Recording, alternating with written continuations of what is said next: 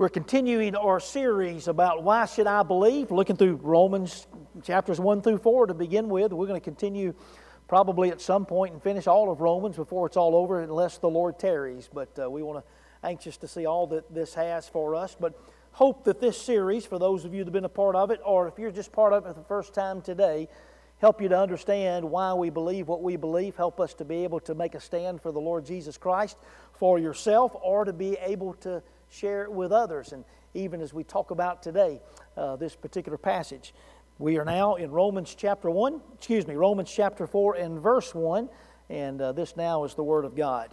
What then shall we say was gained by Abraham, or forefather according to the flesh?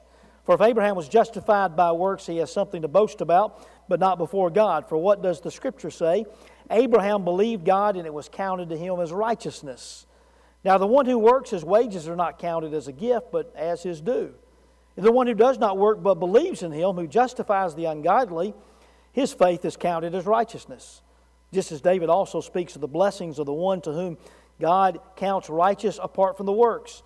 Blessed are those whose lawless deeds are forgiven and whose sins are covered. Blessed is the man against whom the Lord will not count his sin. Is this blessing then only for the circumcised or also for the uncircumcised? For we say that faith was counted to Abraham as righteousness. How then was it counted to him? Was it before or after he'd been circumcised? It was not after, but before he was circumcised. He received the sign of circumcision as a seal of the righteousness that he had by faith while he was still uncircumcised. The purpose was to make him the father of all who believe without being circumcised, so that the righteousness would be counted to them as well. And to make him the father of the circumcised who are not merely circumcised, but who also walk in the footsteps of the faith that our father Abraham before he was circumcised. Verse 13. For the promise to Abraham and his offspring that he would be heir of the world did not come through the law, but through the righteousness of faith. May the Lord bless the reading of His holy word today. To never doubt, to never be anxious, to never be uncertain, or to never fear is to never need faith. I think we need to know today, and we find particularly from the gospel today and maybe even circumstances around us, that the Bible was written and the gospel is for real people with real needs who need a real faith. And we're thankful for that. Did you now or did you ever think that perhaps people who are real people of faith, real godly people, they're the ones who never have any problems, or if they do have any problems, they're on such a higher plane that they would never think bad thoughts whatsoever? Did you ever think that at any time? Well, my goodness, where are those people? Throughout human history, God has dealt with flesh and blood, people just like you and me, with all of our faults and all of our blemishes, and He asked us to do this one thing. He's asked us to believe and put our faith in Him. Do you remember Matthew, the tax collector, the ex-tax collector, when he was called to be a disciple? The very first thing that he did, some of you know, he threw a big party. I think what it was Matthew is that he probably had made a pretty good living. He made lots of good money by cheating his own people by being a tax collector for the Romans. And so he knew that he couldn't keep his ill-gotten gain, so I think he threw an all-out, blowout party, invited the only people that he knew, low-life sinners, to come to the party. So much so, how do we know this? Because the Pharisees and the religious leaders, they're watching this, and they come to the disciples of Jesus, and they say, now, how does Jesus eat with tax collectors and sinners? Such a big party, such a low life of people. Well, the Bible says Jesus heard, and He must have come out from the party, out to where the disciples and the religious leaders were, and He comes in and He says to them, I've come not to heal the sick. I've come not to, the healthy do not need a doctor. I'm going to get it right in a minute. He said, it's not the healthy who need a doctor, but the sick. I've come not to call the righteous, but sinners. Well, we know when we've learned, particularly from the first 3 chapters of Romans, that no one is righteous, no, not one. And Jesus certainly wasn't declaring the religious leaders as righteous. He was saying those people at the party. He said, see those people, those are real people, and I've come to call them to real faith.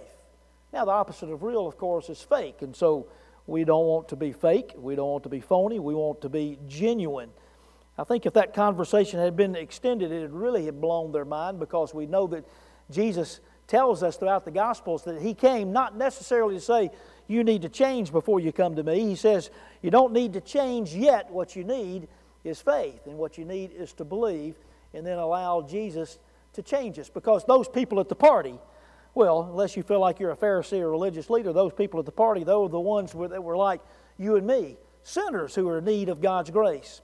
But the Apostle Paul is seeking here to prove a real faith for a real people by bringing up two people in the Old Testament, two that were well respected and well revered, for he's talking to primarily lots of Jewish people, but particularly the Jewish people. And he brings out Abraham and David that we just read. By the way, aren't you glad we talk about some of these passages? Because I bet first time you read Romans chapter 4 or even reading it here, you're thinking to yourself, well, my goodness, how does this apply to us? Well, aren't you glad we're going to talk about it? Because we're going to find out, particularly today. He talks about Abraham and David, particularly Abraham, who's known as the father of faith. Now, it's important because three major religions claim Abraham as the father of faith. We know that the Jewish religion does. They point back to their heritage. They don't point back to Adam, not even to Noah. They point back to Abraham, the first of the Hebrews, the one who was the father of Isaac and then the father of Jacob, whose name was changed to Israel. Islam claims Abraham as the father of faith, the one who is the father of Ishmael. Muhammad is the great prophet. According to Abraham, they claim as the great father. What other religion claims Abraham as the father of faith? It's Christianity.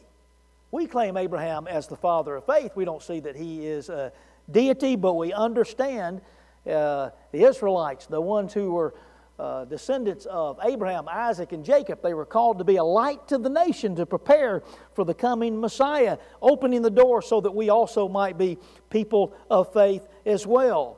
So all those who believe that Jesus Christ came into the world so that we might not perish but have everlasting life and put our faith in Him, we are spiritual descendants of Abraham. So what's more important, to be a physical descendant of Abraham or a spiritual descendant by faith? Well, Paul is going to spend a considerable amount of ink to show that those who place their faith in Jesus are the true spiritual descendants of Abraham. Now, you've got some notes there, and we thought, boy, if you've lost an hour this morning, or maybe you just showed up, you thought you were coming to Sunday school, and you came on to worship, it's okay. But you've got your notes, it's got F-A-I-T-H written on the left side of your paper. And so today, it may be just one of those days that you may think, well, what are some good words that help us to be able to understand faith using these particular letters? Well, I'm going to give you one for each as we make our way through here, and hopefully be something that will be helpful to you, particularly in regards to the Scripture. The first letter, F, stands for facts. If we're going to have faith, it's going to be about the facts. A lot of people have a misunderstanding about faith. They see faith as something that you're going to jump off into the unknown. We have no idea what we're believing or what we should do, but we're just going to step out and into the unknown. One of my favorite movies, or some of my favorite movies, are the Indiana Jones movies. Do we still watch the Indiana Jones movies? And Last Crusade, in fact, I think it was on last night. I happened to see part of it, which reminded me here, but Indiana Jones is about standing on a cliff, and he's in the search, and he's supposed to cross the cliff to the other side. And the clue is you must take a leap of faith. And there's a dark ravine he sees to the other side, and he thinks, so he just closes his eyes and jumps. And he finds there's a ledge there that's been camouflaged and helps him to get over to the other side. That makes for great, dramatic Hollywood movies, this particular thing about the unknown. But it's not necessarily what happens and what's taking place and the kind of faith that we need to have in Jesus. Because we know that the dramatic thing that took place on the hill called Calvary. It was not a cliff, but it's a place that Jesus gave His life for us. And we know 3 days later that Jesus' tomb, that it was empty. And Jesus rose from the dead. Those are the facts that we base our faith on. Please know that Jesus does not try to hide or camouflage the way. He's provided the way. And following Jesus is not always easy, but it is fairly simple. It is a fairly simple plan for us to follow His way, for the way of faith through Jesus has been clearly marked. Jesus came and left the throne room of heaven to come onto earth so that we might be able to know the way. And He said, I am the way, the truth, and the life. If the way seems unclear, well, sometimes the world makes it unclear for us. Sometimes Satan is at work. And in this fallen world, it's easy to lose sight of the things of God, but we have many assurances in the Bible about those who seek Him. One of those is found in Jeremiah 29 and verse 13, where it says, "And you will seek me and find me when you search for me with all your heart." Now, remembering that many of the ones whom Paul wrote to were Jewish, they were raised to place their faith in religious ritual or the Jewish law. So, to think that they could place their faith in Jesus alone, that was a hard sell. It was a difficult matter. Paul wrote to the church that we're saved by grace through faith in Jesus, and he wants us to teach us how we might be able to live by faith. And so we're talking about that this morning. Now, faith is an abstract term. It's not meaning something we can't necessarily touch it or feel it. So in order for us to understand it, Paul talks about someone that they knew or that they knew of. Now, Jesus is our greatest example, of course, but he uses Abraham as an example and to point to Jesus. Now, in every family, there's almost always a patriarch of the family. Sometimes that patriarch is still alive. Sometimes the patriarch has gone to be with the Lord. And when there's major decisions to be made, you think you go to that person, or you think, what would he do? Often that patriarch is referred to as what? A lot of times they're daddy something. Or maybe they're just daddy, or they're just pop, or they're just pawpaw. Well, so it's not all that uncommon here as we see this particular passage that we have, that it talks about daddy or father Abraham, and they call upon Father Abraham. If anyone could be saved by their works, it could be Abraham. If anybody could be saved by their works or what they did, after all, he was the first Hebrew. If he can't be saved by works, no one can. As our first word in the acrostic is the word facts, Paul hit them with the facts. Fact 1. In Genesis chapter 15 it says, Abraham believed God and it was counted unto him as righteousness. In other words, because he believed, to use a New Testament term, he was saved. 600 years before Moses ever received the law of God. So the conclusion here is that Abraham was not saved by keeping the law. Fact number 2, Genesis chapter 17 tells us that Abraham was the first to be circumcised. He was circumcised at the age of 99. This was the foremost sign or ritual for a Jewish male. If a Jewish boy or man was not circumcised, he was not considered a Jew. It did not matter who his daddy was. But the account of Abraham being circumcised was, in Genesis 17, occurred 13 years after he was declared righteous in Genesis 15. Hope you're following this. Because it says not only was Abraham not saved by keeping the law, he wasn't saved by any religious ritual, not by any religious act. We can conclude that no person is saved apart from grace through faith in the true and only God. Salvation by grace through faith in Jesus alone. So, let's ask it this way. What leads the train of our belief? I want to use an illustration of a train being on the track going in the right direction. Some people have maybe the engine or the lead car in their train as feelings. I think we may have a picture for you there. The problem is that when feelings lead our way, our feelings come and go. They change from day to day depending on how we feel, whatever our circumstances are. Feelings change. What you may feel is right for you may not be right for me. So feelings do not determine what is right and what is wrong. So feelings leading your train would be the wrong thing. This is how I feel, this is what I want to do. If you've said that, well, you probably need to rethink it. Not even faith should lead our train, because we've got to have faith in the right thing. We just can't have faith in anything. We've got to have faith in the right thing. So what you feel to be true, even though you think it's true, it may not necessarily make it true or right. It does matter what you believe. Believing something is true does not make it right. So fact, this is the correct train, in case you want to draw it or circle one.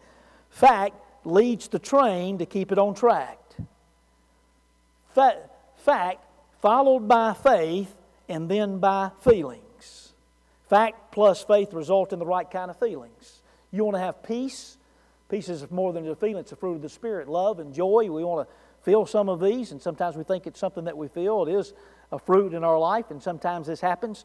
But the fruit is a result of getting things correct. These are the facts. This is where I place my faith. This is where the feelings come.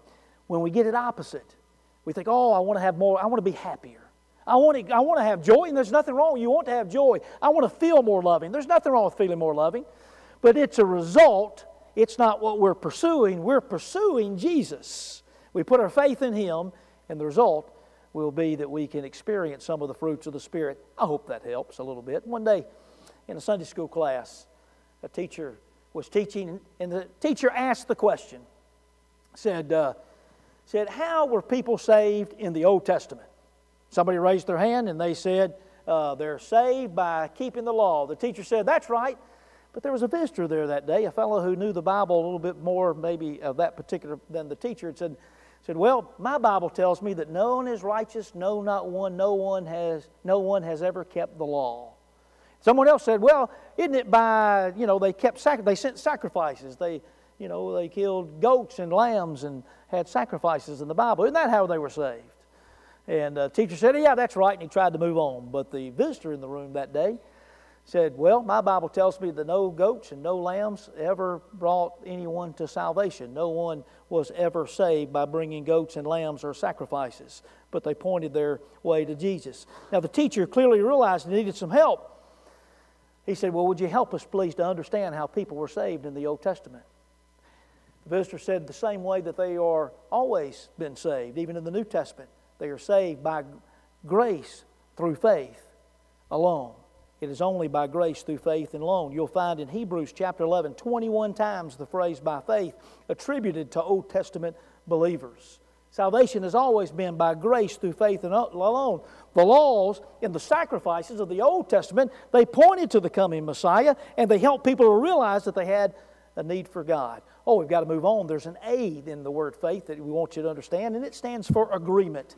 It's for agreement. It's one thing to know about the truth of the gospel.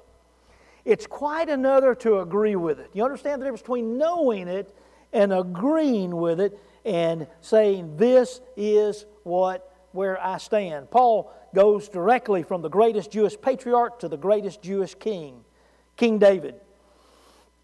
But to where Paul emphasized Abraham's good works, here he emphasized David's sins. It is as if he is saying to them, I can prove to you that David was not saved by his works. His sins are well known.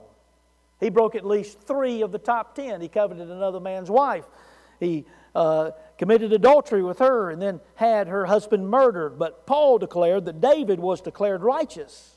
He was saved by faith that led him to repentance and to confession of sin. Now, in the New Testament language, New Testament is written in Greek, and the word for confess means to say the same thing or to agree with. Faith leads us to feel about sin the same way God feels about sin. And in the Old Testament, written mostly in Hebrew, the word confess means to give praise or to give thanks. Forgiveness elicits praise and thanksgiving. It's confessing praise. When we understand the agreement of the Old and the New Testament together, we affirm and confess God's undeserved kindness on all who believe. David's confession or his agreement with God about his sin, about his need for God, led him to write Psalm 32. In the Psalm 32, we have a portion of it here, verses 7 8 of Romans chapter 4. Romans chapter 4, verse 7 says, blessed are those whose lawless deeds are forgiven and whose sins are covered. Verse 8 said, blessed is the man against whom the Lord will count his sin. We will not count his sin. We do not want the Lord counting our sin. Genuine faith is turning away from self and turning toward Jesus. This act is called repentance. Apart from that, no one can be saved. It's the difference between knowing something or believing it could be true versus agreeing with it. This is where I stand. Jesus said in Luke chapter 13 and verse 2, He said, not at all, and you will perish too unless you repent of your sins and turn to God. Faith is knowing the facts and agreement with God that we're sinners in need of repentance. The I in faith has to do with identity or to identify. Faith is identifying yourself with Jesus Christ. In the book of Acts, believers were first called Christians in the city of Antioch. And they were first called Christians by those who were unbelievers, by those who were lost. In fact, It may have been a way for them to mock believers because they so identified themselves with Christ. They were called little Christians, or they were called Christians. But it's a term today that we have identified ourselves with. But if I'm talking to someone about their salvation and I want to know about their journey with Christ, and I don't usually ask, are you a Christian? Because it means so many things to different people today. At one time in our country, it just meant that you were a citizen of the United States, but probably not so much today. But sometimes you ask people if they're a Christian, it means they're a good person. It may mean that they have their church or their name on a church membership roll. It could mean they're not anything else. You know, they're not Jewish, they're not Muslim, they're not anything else, so they would say yes that they are a Christian. So it means a lot of things today. It's become a little bit watered down. But I might ask, are you a believer in Jesus? And there's a difference in the way we think about, are you a Christian versus are you a believer in Jesus? Or even ask, maybe, what do you believe about Jesus may help us along the way. Or sometimes, and depending on the conversation, it could be that the question might be, do you know that you have Jesus in your heart, and do you know that you have a home in heaven? And it reveals, you think, well, that's simple. Most of, those of us who are believers, we certainly believe that. But there are many folks that are on church rolls, and many people been in church maybe lots of their life. And we ask about, do you know that part about that you have Jesus in your heart and that you have a home in heaven? They say, well, yeah, boy, I sure hope I do. I'm not sure, but surely, maybe. But you can know because of what Christ has done, not because of what you have done. Because it's not based on us, it's based on Christ. His grace, placing our faith in Him. Or, have you ever asked Jesus Christ to forgive you of your sins? And have you ever asked Jesus to be your Savior and Lord? Or is it something that you need to do? Now notice the way that's asked. I'm not asking a yes or no question. I'm asking a yes or yes question. Have you placed your faith in Jesus? Yes. Or is it something you need to do? Because if the first part is no, the second is always yes. It is something that you need to do. Sometimes opens doors to be able to say, would you like to be able to do that today? It is one way you can identify yourself with Christ, and there are others. Just as God chose the Jewish nation in the Old Testament, He's chosen you and I to identify with as Christians or as followers of Jesus. And our faith allows us to identify with Father Abraham, even as our spiritual forefather of faith. God's promise is that his offspring would be more numerous than the stars of the sky or the sands on the seashore. He has many sons and daughters. We used to sing that as kids. I don't know if that song's still around. But are you one today? If you are, and you've never made it public, in other words, you've asked Christ to forgive you and to be your Savior and Lord, it may be today that you want to make it public. Come stand before others. I've accepted Christ. I want other people to know it. We give you opportunity every time we have a song of response at the end of a service. You can do that. But if you don't know Christ, if you've not identified yourself with Him, then it may be today. It may not. It is today that you need to accept Christ as your Savior and Lord. Today we give you opportunity to take the eye in faith and identify with Jesus. But there are other ways we identify with Jesus as well as believers in the Lord Jesus. And we'll give the last two letters, the T and the H, kind of together. It's trust and hope. Trust and hope. The psalmist declared, let those who trust in the Lord and let those who hope in the Lord never be put to shame. We place our trust in Christ. We look to the past on what Jesus did for us. On Calvary's cross, He took our place and died for our sins and rose again. If you are a child of God, there was a day in the past that you placed your trust in Him. You're still trusting Jesus today because of what happened in the past. But also, if you've identified yourself with Jesus, you look to the future. Hope. You have that blessed hope. Not the hope so I kind of hope it's true, which is how the world defines hope today. But no, the confident hope. I know where my future lies. I know that there's going to be a home in heaven. I know that He's going to walk with me in the future. Well, so I'm kind of saying today, if you can trust in Jesus today, if you can look to the past and the place where you trusted in Christ and the work has already been done, if you can place your hope for the future in His hands, and maybe like today, like never before, you can have confidence in what your future will be, then why not have faith for daily living? Why not trust that Jesus cares for you and your family and His love is more than you can think of or imagine? You got questions? You ever get frustrated? You ever get mad about something? Tell God about it. He's big enough to handle whatever you bring Him. And then at the same time, ask the Lord to help to build your trust in Him. Grow that trust in Him and to build your confident hope so that you may have even more. Understanding faith, faith in what Jesus has done, what He's going to do, what He is doing in your life right now. Is there something that He's asking you to do today in your life that requires faith? Faith is not a step in the unknown. Now, we don't know every detail of what the future is going to hold. But we're walking to the pathway that He has already walked. From my perspective, it's those who walk without Christ that are walking into the unknown. Well, we've shared a lot of fun facts today about Abraham and David and Jewish nation. But what does that have to do with us? I think it is that the more that we know about saving faith, the more you're able to walk by faith. March 3rd, 2019 will be forever known as the day a violent tornado hit Lee County and we lost 23 of our fellow citizens. Many homes were destroyed. Since that day, there have been days of search and rescue. Many people have brought supplies and items literally from around the country, so much so that they said we have no room for more items. There have been many monetary donations and many people already clean up and recovery and has begun in rebuilding. But regardless of your politics, probably nothing boosted the spirits of this community like the visit of the President of the United States. I don't know, maybe it symbolized hope.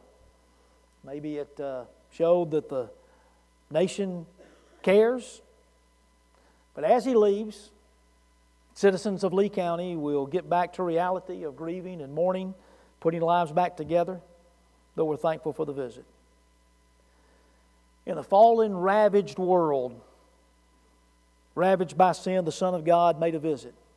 He lived and He worked and He walked among us. He loved us, paid the ultimate sacrifice. He gave His life and at the same time conquered death.